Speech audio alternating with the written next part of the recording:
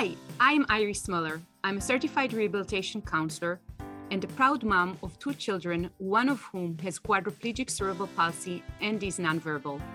And I'm Alma Schneider, a licensed clinical social worker and the proud mom of 4 children, one of whom has Prader-Willi syndrome. In this podcast, we discuss the uncensored truth about raising kids with disabilities. Prepare to laugh, cry, and hopefully learn something new. This is Two Moms, No Fluff. Hello, welcome to Two Moms, No Fluff. I'm Iris Muller, and here next to me in a totally different state is Alma Schneider, my friend and colleague, and we are about to talk about a very interesting topic today. Alma? Hello, everyone. Yes, we are going to be discussing all things related to food, meal times, and feeding our kids. This is a very lofty topic for both of us, and we hope you'll learn something from it. But before we start in with that, I wanted to pay tribute to my mother today because today is the 20th anniversary of my mother's death. Oh. And even though you want to celebrate the birthdays, the death day is very important too. So I have chosen to wear a necklace with her picture on it. And I'll post this on our Facebook page too. But this is a beautiful necklace that my sister Katie had made for all 7 of us kids. We have some of her ashes. She was cremated. Some of her ashes in this locket so that we can walk around with her whenever we want to. And it's a beautiful, these are antique watches, and she had watch faces, and she had her friend who is an artist who makes these, put some of her ashes in there. And although it might be a little morbid for some people to think about something like that, I like it. I like having a little piece of her around with me. And whenever I'm doing something where I really feel like I want my mom's support, or I just want her to be there because she'd be proud of me at this moment, or I need her support because I'm doing something difficult, like going to an IEP meeting, I put on the necklace. But I knew that today was the anniversary of the death, but my sister pointed out that it's the 20th anniversary. And I thought I'd bring that up today, 1, because it's on my mind, but 2, we're going to be talking at some point about the role of, grandparents when having a kid with a disability. And for me, it's been really sad and a huge loss not to have my mother on this journey, because my mom, I think, my mom wasn't perfect. She was an amazing person with amazing attributes. But I know she would have been so great with Lincoln in so many ways. So it's an extra loss for me to not have her, on this journey. So I just thought I'd mention her today because it is on my mind. And, I'm going to imagine my mom just sitting next to me, while we do this podcast, especially because of we're talking about food today. My mom would have been so great with helping with the food piece of this. And I'll explain in a little while why that would have been the case. So do you want to get started, Iris, talking about food issues? Oh my gosh, I don't know how to top this introduction of the topic here. I'm just like, I want to cry. I also miss your mom without ever knowing her now. Oh no. She would have loved you, that's for sure. Well, I'm not too sure about that, Alma. I don't know what it is about you that you like me so much, but thank you. You're awesome. That's why. Thank you. I was just fishing for compliments here. Yes, right back at you, my friend, as you always say. So I think the food is an important part of our lives. It's everywhere. We need it on a daily basis, right, to survive. And for many of us, it symbolizes so much. It symbolizes family connections. It symbolizes tradition, religion. It's always there in festive occasions and when there's gatherings of people. And when your child has an issue or things are complicated a little bit, I think maybe for us, a lot for your family, it just makes interacting with the world a bit of a challenge. Yes. And I think that even sometimes the technicality of it, like I know that when our family goes out with another family to a restaurant for the very first time, the whole kind of circus of us walking into a restaurant and even finding a place to sit is such a fiasco. Like we have our daughter's wheelchair that is huge, and on top of it there's a mount with the Tobii communication device and the service dog attached to her, and then the, I guess, hostess would like show us a table, and my husband and I literally need to crawl under the table to see if there's anything like protruding that our daughter can accidentally bang her knees on because she cannot control her leg movement, and constantly like walks around, she rolls around with blue marks all over her knees. But anyway, so until we find a table that can work, that we can roll the wheelchair underneath, and until we can find a table that there's good angles for everybody to sit around her, because two people need to be on both her sides to feed her, because a meal is like an hour of slow bites.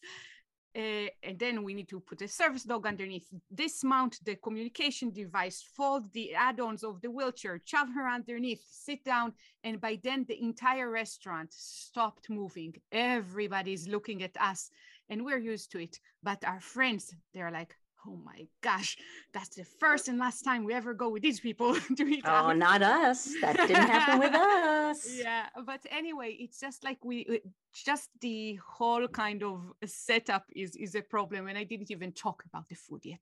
So yeah. I'm clearing the stage now, but yes, food and eating out and eating in and having friends over is not easy. Yeah, it is not easy.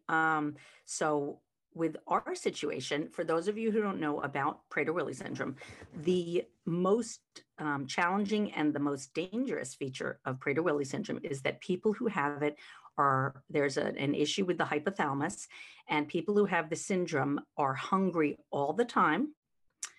They never feel full, and it is very dangerous because because of the low muscle tone, there isn't a gag reflex. So again, not to get too graphic, but we are amongst friends here.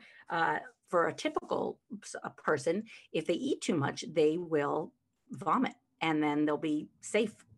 For a person who has the syndrome, typically they cannot vomit, and their stomach could literally rupture from eating too much. So that means that food needs to be secured at all times. There needs to be a heavily structured setting with food. So in our house, everything is locked. The cabinets are locked. The door to the kitchen is locked.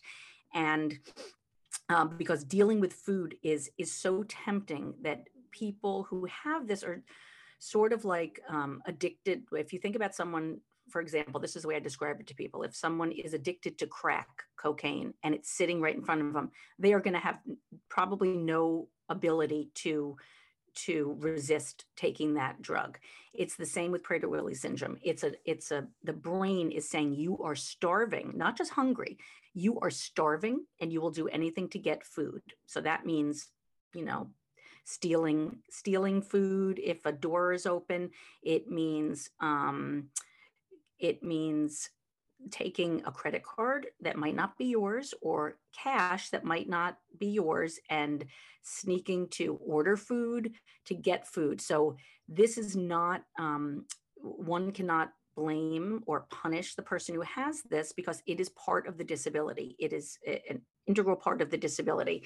So that being said, it is a very challenging situation for the person themselves who has the syndrome, but also for the family members, people living with the family, because we are all on hyper alert at all times to make sure that the kitchen doors are locked, that the cabinets are locked, that the credit cards and the cash are hidden, the computers, any way that there can be access to getting food, like a computer, phone apps, and now with all of these delivery apps, it's extra challenging for a family that deals with this, because with the touch of a button on a phone, you can order food, and because of COVID, the delivery people are just leaving it on the porch. So if we turn our backs and go upstairs for a minute, there can be the possibility of someone going out on the porch, taking it and hiding it for later.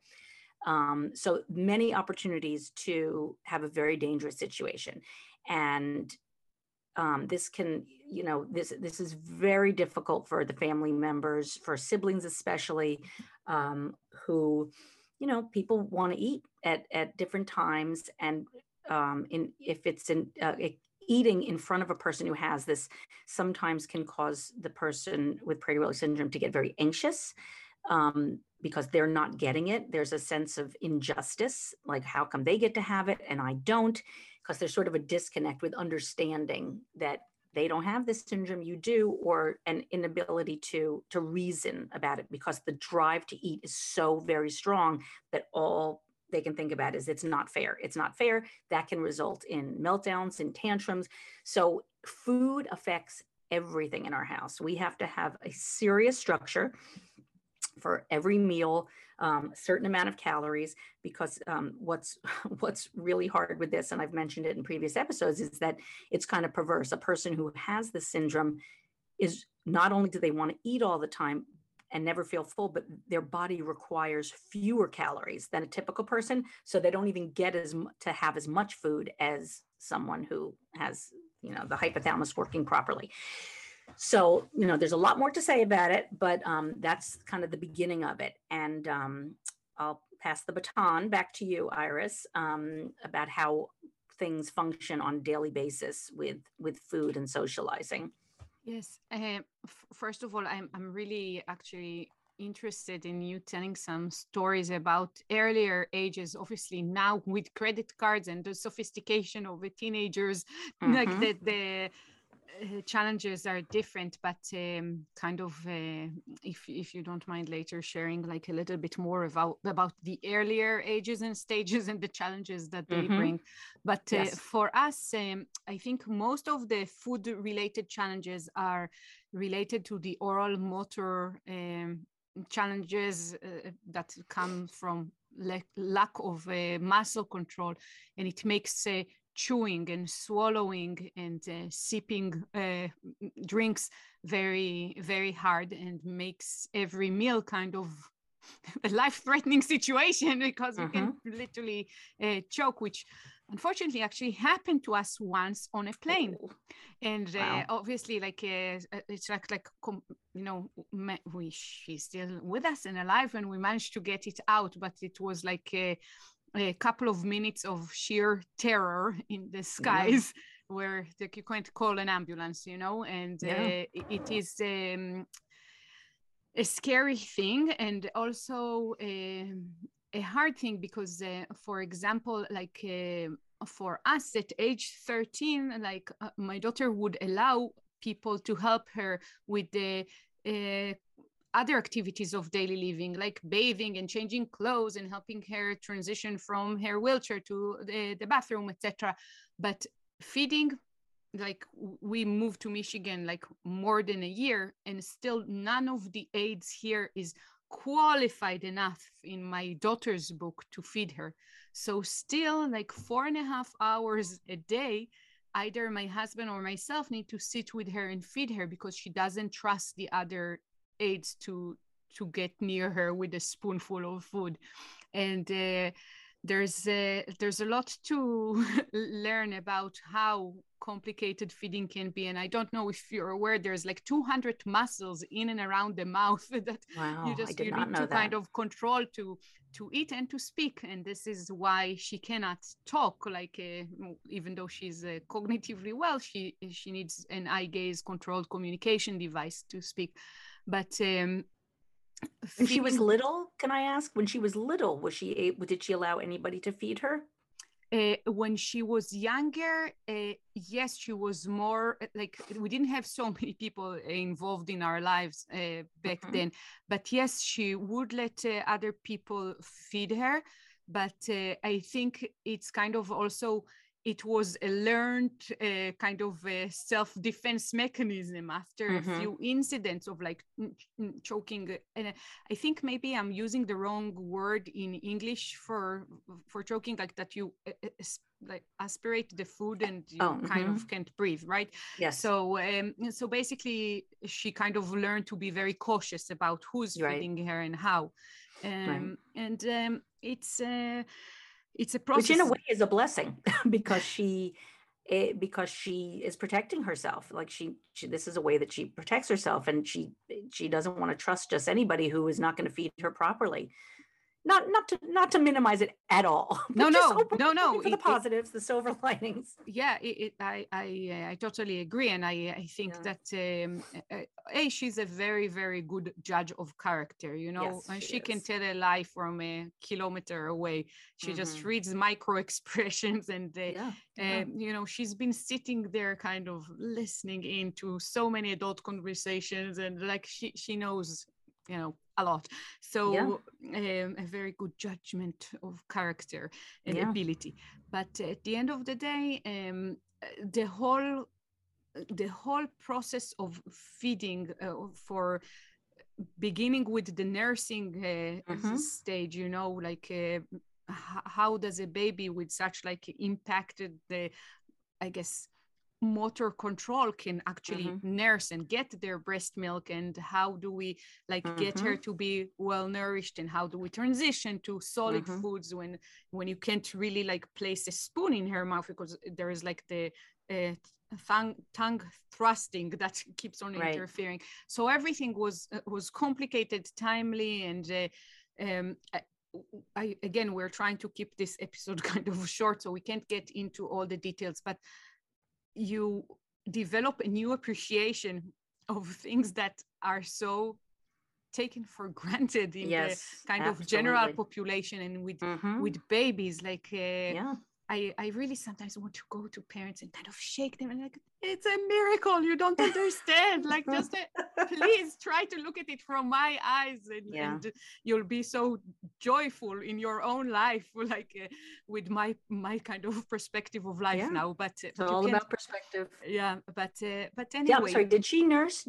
Was she able to nurse then? Yes, we were actually released from the NICU again with that nose feeding tube, and with the help of my midwives once she came back home, and I think maybe with the naivety of people not really understanding the magnitude of effect, like, or how severely she was impacted. She did nurse. I had a lot of problems with mastitis.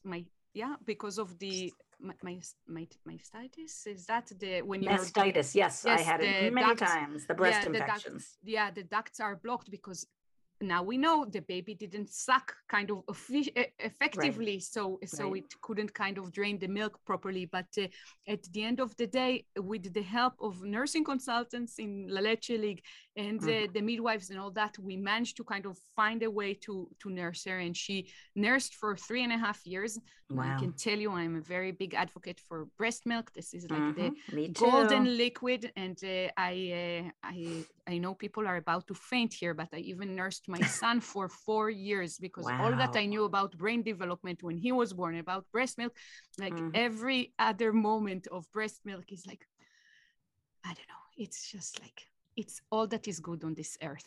So but basically food is a challenge, drinking is a challenge, it's time consuming, it's hard, but we have a way to conquer that as well. Yes, that's right. And for those of you listening who do have a child who has Prader-Willi syndrome, I just want to note that there are ways to make this manageable and doable, which I did not think, was going to be possible when he was born and I read about Prader-Willi syndrome.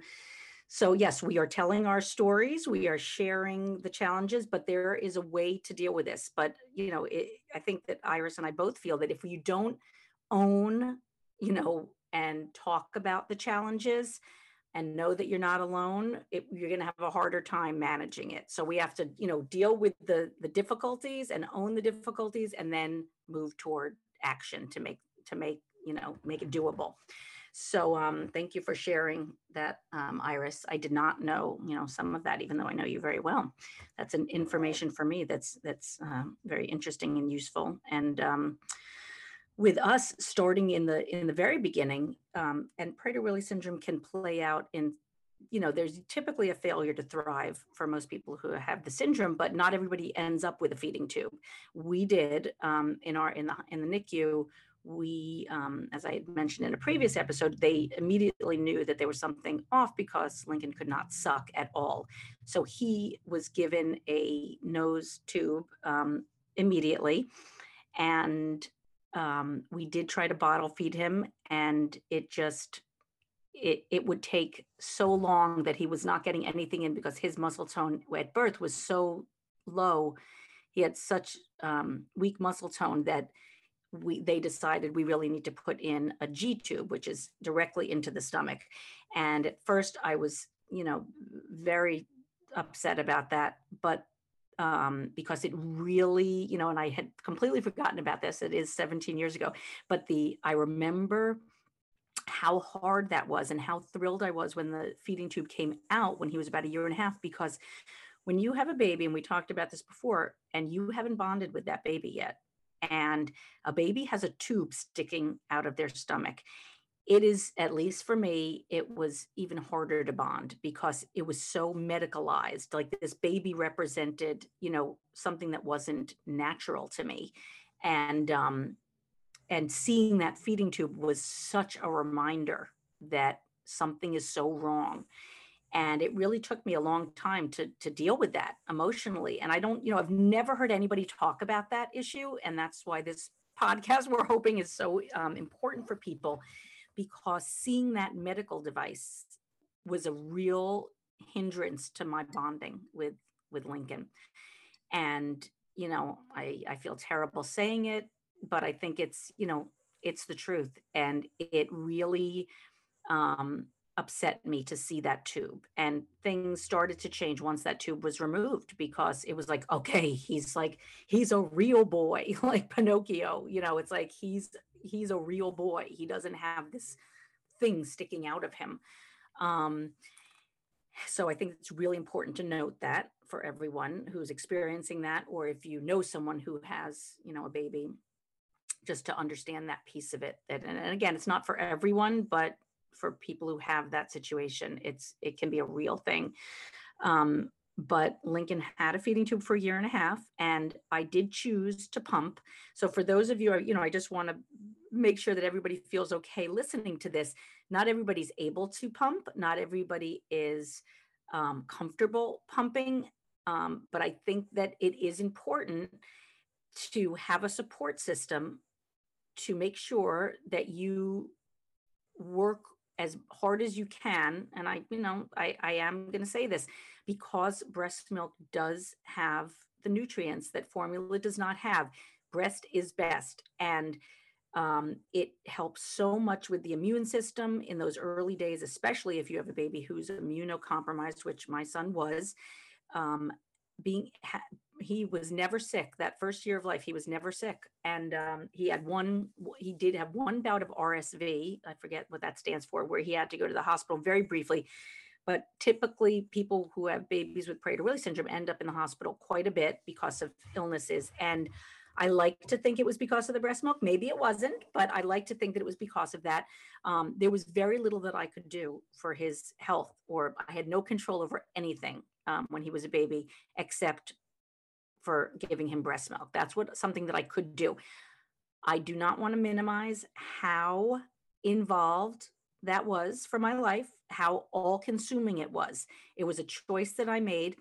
The other side of it is that if you're giving formula, you have a lot more time to maybe do other things with the baby. So it's not all lost if you end up doing formula. Guilt is not going to serve anyone. Shame is not going to serve anyone. It might allow you to hold your baby more, because I couldn't, I struggled with holding the baby as I fed him. And it ended up being a tube going into his stomach that a machine did, the work, or I held up the feeding tube, as I talked about in a previous episode. There are pros and cons to both, but the best thing that you can do for the baby's health. It's just a fact. We're not, no judgment. It's a fact that it's healthier for the baby. And so many people do not breastfeed because they don't have the support. And that is a luxury. I want to acknowledge that. I had a lot of support. I was able to get an au pair to deal with my other kids.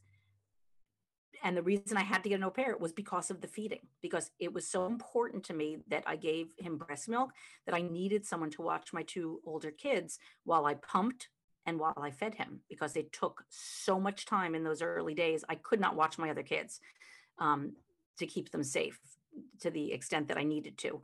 Yeah. So we did have an au pair, and that allowed me to do that. My husband did support my doing that. Had I had someone in the house saying, this is not tenable, this is not a good use of your time, or if they emotionally made me feel like I shouldn't be doing it, who knows what would have happened. Support is the most important thing. So Iris, you mentioned La Leche League, very important. I had that for, a while. I had people helping me from La Leche League, even in the hospital, and I really appreciated their help. I had a lactation consultant come.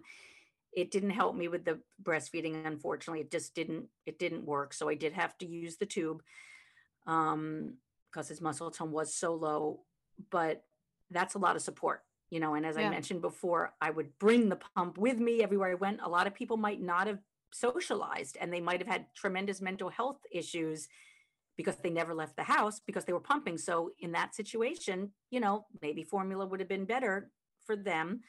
I did make it work. It was I consider learning how to drive at the age of 34 and pumping and tube feeding for a year to be my two greatest accomplishments in life, because they took so much effort. It was such a challenge to do it, but I did it. And I'll pass the baton to you again, and I can tell some more information later, but I've been talking a while. No, it's just, first of all, if there's any mother out there who doesn't breastfeed and have a kid with special needs or without, please know that we send you a big hug and we love you and support you in your decision. The most important thing is always your mental health, the mom's mental health and well-being. And it doesn't matter. Everything else doesn't hold. It's important that moms are empowered to make decisions that work best for her body and her situation. Yes. And then with regards to the obviously proven benefits of breast milk, even if the mother herself chose not to breastfeed, there is ways to get breast milk from donors. I and my sister donated breast milk to other babies, and you can still enjoy the benefits of breast milk, given that it's not exactly the same for so many different reasons, but it's still much closer to the benefits of you actually feeding your own baby. But at the end of the day, the baby's best chance to do well in life is if the mother is okay. And it is like in the plane, there's oxygen mask, put the one on yourself first and then your child.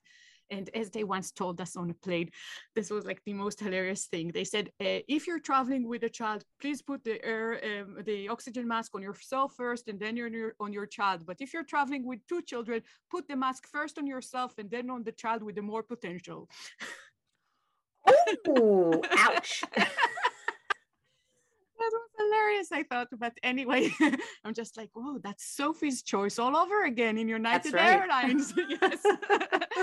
Anyway, but that was a comic relief in that very kind of deep and heavy episode about feeding. But I think that at the end of the day, yes, food is very primal. It's very important. Now in my life, like my family, it's like they kind of like condemn me because I just feed my children like absolute junk because I don't have the time and energy like to do the macrobiotic or organic that my family likes. And I am a disgrace. Like everybody in my family, it's like they're busy with frying millet with quinoa. And I just like, who wants mac and cheese from Costco? So I know that kind of you can be or feel like a failure in terms of nourishing your family in so many different levels. And when you have a child with like complicated needs when it comes to feeding, and I want to also mention drinking, like hydration is also such a challenge sometimes, just to keep your child well hydrated. So please know that we're really trying to share our stories, but we do not judge other people for their decisions. If I learned something in this journey with Karen, is just to be a little bit more humble and to understand that I really don't understand what happens in other people's life, because it can be so complicated, that just do what's best for you. That's what I want to say. Yeah. And you're reminding me that there are a lot of parents who have children with autism, people that I know, and their kids will not eat anything, and they end up giving them things that they would never consider feeding their kids, like French fries for a meal. And if another person is watching this, again, there might be this negative judgment, like, oh my gosh, what, look at the kid already has some, is not neurotypical, and they're making matters worse. You don't know what goes on behind the scenes. And some children will only eat foods that are white, and all we want to do is get calories into our children so that they have energy and they don't, pass out.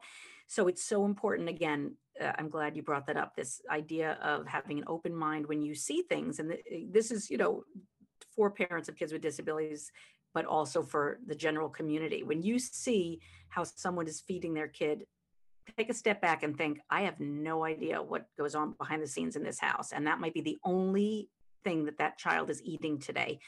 They're willing to put into their bodies. So there are so many issues around that. I also want to mention that, the social piece, like how you mentioned, Iris, going to a restaurant, and how people are like, oh my God, this is so involved and I can't believe what they're doing. For us, for somebody with a family member with Prader-Willi syndrome, every social outing is a challenge, pretty much. Every social outing, because food is everywhere. And I don't know if I told this story before in a previous episode, but when Lincoln was born, I remember going to, he was still in the NICU, and I went to a Barnes & Noble. Did I tell the story? He was still in the NICU, and we took the other kids to a Barnes & Noble. It was just a couple of weeks after he was born. And I remember going to the Barnes & Noble. The kids were like running around, and I saw every Barnes & Noble bookstore has like a whole cafe in it. I just remember this overwhelming feeling of panic and dread and this depression wave over me, thinking like, oh my God, I'm not even going to be able to go to a Barnes & Noble, a bookstore, and avoid food being an issue. And it was just this realization that I will never be able to escape food, like even if I try. And for someone who is a huge foodie like myself, who has a food consulting business, this was a daunting, thought that I will never be able to, to be honest, somebody said to me when I was in the hospital, like, oh my God, and you love to cook so much. And I remember thinking, like, I'm not going to stop cooking. Like, I love to cook. But it was it did make me think, like, wow, like something that I love so much and get so much pleasure out of is also going to be my biggest challenge in the home. The truth be told, it has not been a problem. I cook when my son is out of the house. I cook when he's in the house, because we have implemented a behavior management plan from day one, where he gets his 3 meals a day, he gets his snacks, and he knows he's not getting anything in between. So I close the door, and he even knows if he walks in the room and I'm cooking, he's not getting anything. I have to be very careful about that. I have to watch him, when I'm in the kitchen with him. And if the other kids try to eat some of the food, I have to make sure that they don't see it, which, by the way, another challenge dealing with siblings is that a lot of siblings of kids who have Prader-Willi syndrome, there's a higher percentage of kids with eating disorders, because we have to hide food, we have to sneak food so that he doesn't get upset. And unfortunately, that's, the downside of some of this stuff for siblings, but it's something that, I think that Iris and I have talked about this before with all of you, that we have to make time for the other kids to run out and go get some ice cream or do that, so he's not tempted or gets upset that he's not a part of it. But it's hard, it's too hard for him, and it's not good for his body. It's not good for his anxiety level to be exposed to junk food that he can't have. So we try to accommodate everyone's needs, and just to be aware of that. If you have children who have, severe allergies or, issues with, wanting to eat too much, or whatever the food issues are, to make room for the siblings and to give them, as much of a typical upbringing as you can when it comes to food. So those are some of the issues that we've had. But food enters every single aspect of our lives. As we know, you can't avoid food. Everybody has to eat. They have to eat all day long. It is a tremendous challenge, but there are ways around it to make it not as difficult as it may seem. At birth, or whenever you realize that there is an issue with food in your child's development, there are all sorts of ways around it. And I highly recommend, and as I'm sure Iris does, to find your community so that you can talk about this. When I talk to other parents who have kids with Prader-Willi syndrome, it is a relief that I don't even realize I need. Just hearing people's stories about how they have to hide their food, about how their kids snuck in, they left the door open and the kids snuck into it. There is such a relief in knowing that I am not alone. My family is not alone. We give each other strategies. We teach each other how, we share information about the kind of locks that we need to put on our doors and our refrigerators, and I go to workshops on how to get the apps off the phone, how to, get an iPhone to not be allowed to have delivery services. We must find community for our peace of mind, for practical reasons, and for the emotional connection that, oh my God, I'm not alone. There are other people dealing with this. It's not just me. And that it goes such a long way. It goes such a long way for our mental health. And it's, as you mentioned, Iris, we need to be okay in order to make our kids okay. That oxygen mask is the truth. Yeah, and just another thought or comment before we end. It's really important for our family members and for our friends and people in the community to kind of, again, remember that there's kind of an additional consideration that needs to be done even around food. I know that some of our friends are sometimes shocked at how long it takes to kind of finish a simple meal. Like their kids are done in 15 minutes and we're just on the fourth bite, So there's a lot to kind of consider. And the best way to kind of make the experience easy for the other people and the family with the child with special needs is to have an open conversation about those things before you go out, before you meet for dinner, before you have a picnic, whatever it is. And just so everybody is kind of on the same page and there are no kind of unpleasant surprises, because sometimes even at this age and stage, we're kind of like, oh, we should have told them in advance that this and that. And I think that preparation is the key for success. And last thing that I want to recommend, if you have a child that has like kind of feeding issues and special needs, and you have to kind of carry with you a bag full of like ready-made food and such formulas, etc. What I want to say, and I try not to encourage people to waste money, but buy yourself the nicest food bag that you can find, something that would make you happy every time you look at it. So it's not such a drag to prepare all those meals and take the bibs and the bottles and everything with you. Something that would make you happy. It does change things a little bit. That's my experience.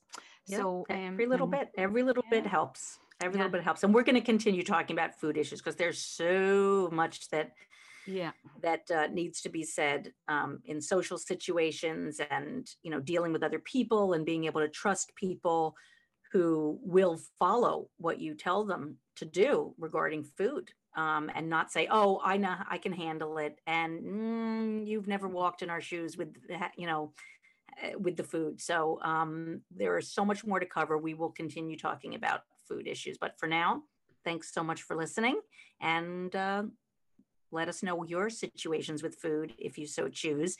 If you want to vent or have questions for us, please put them in the comments, and have a great week. See you next time. Thank you. Bye-bye. Bye.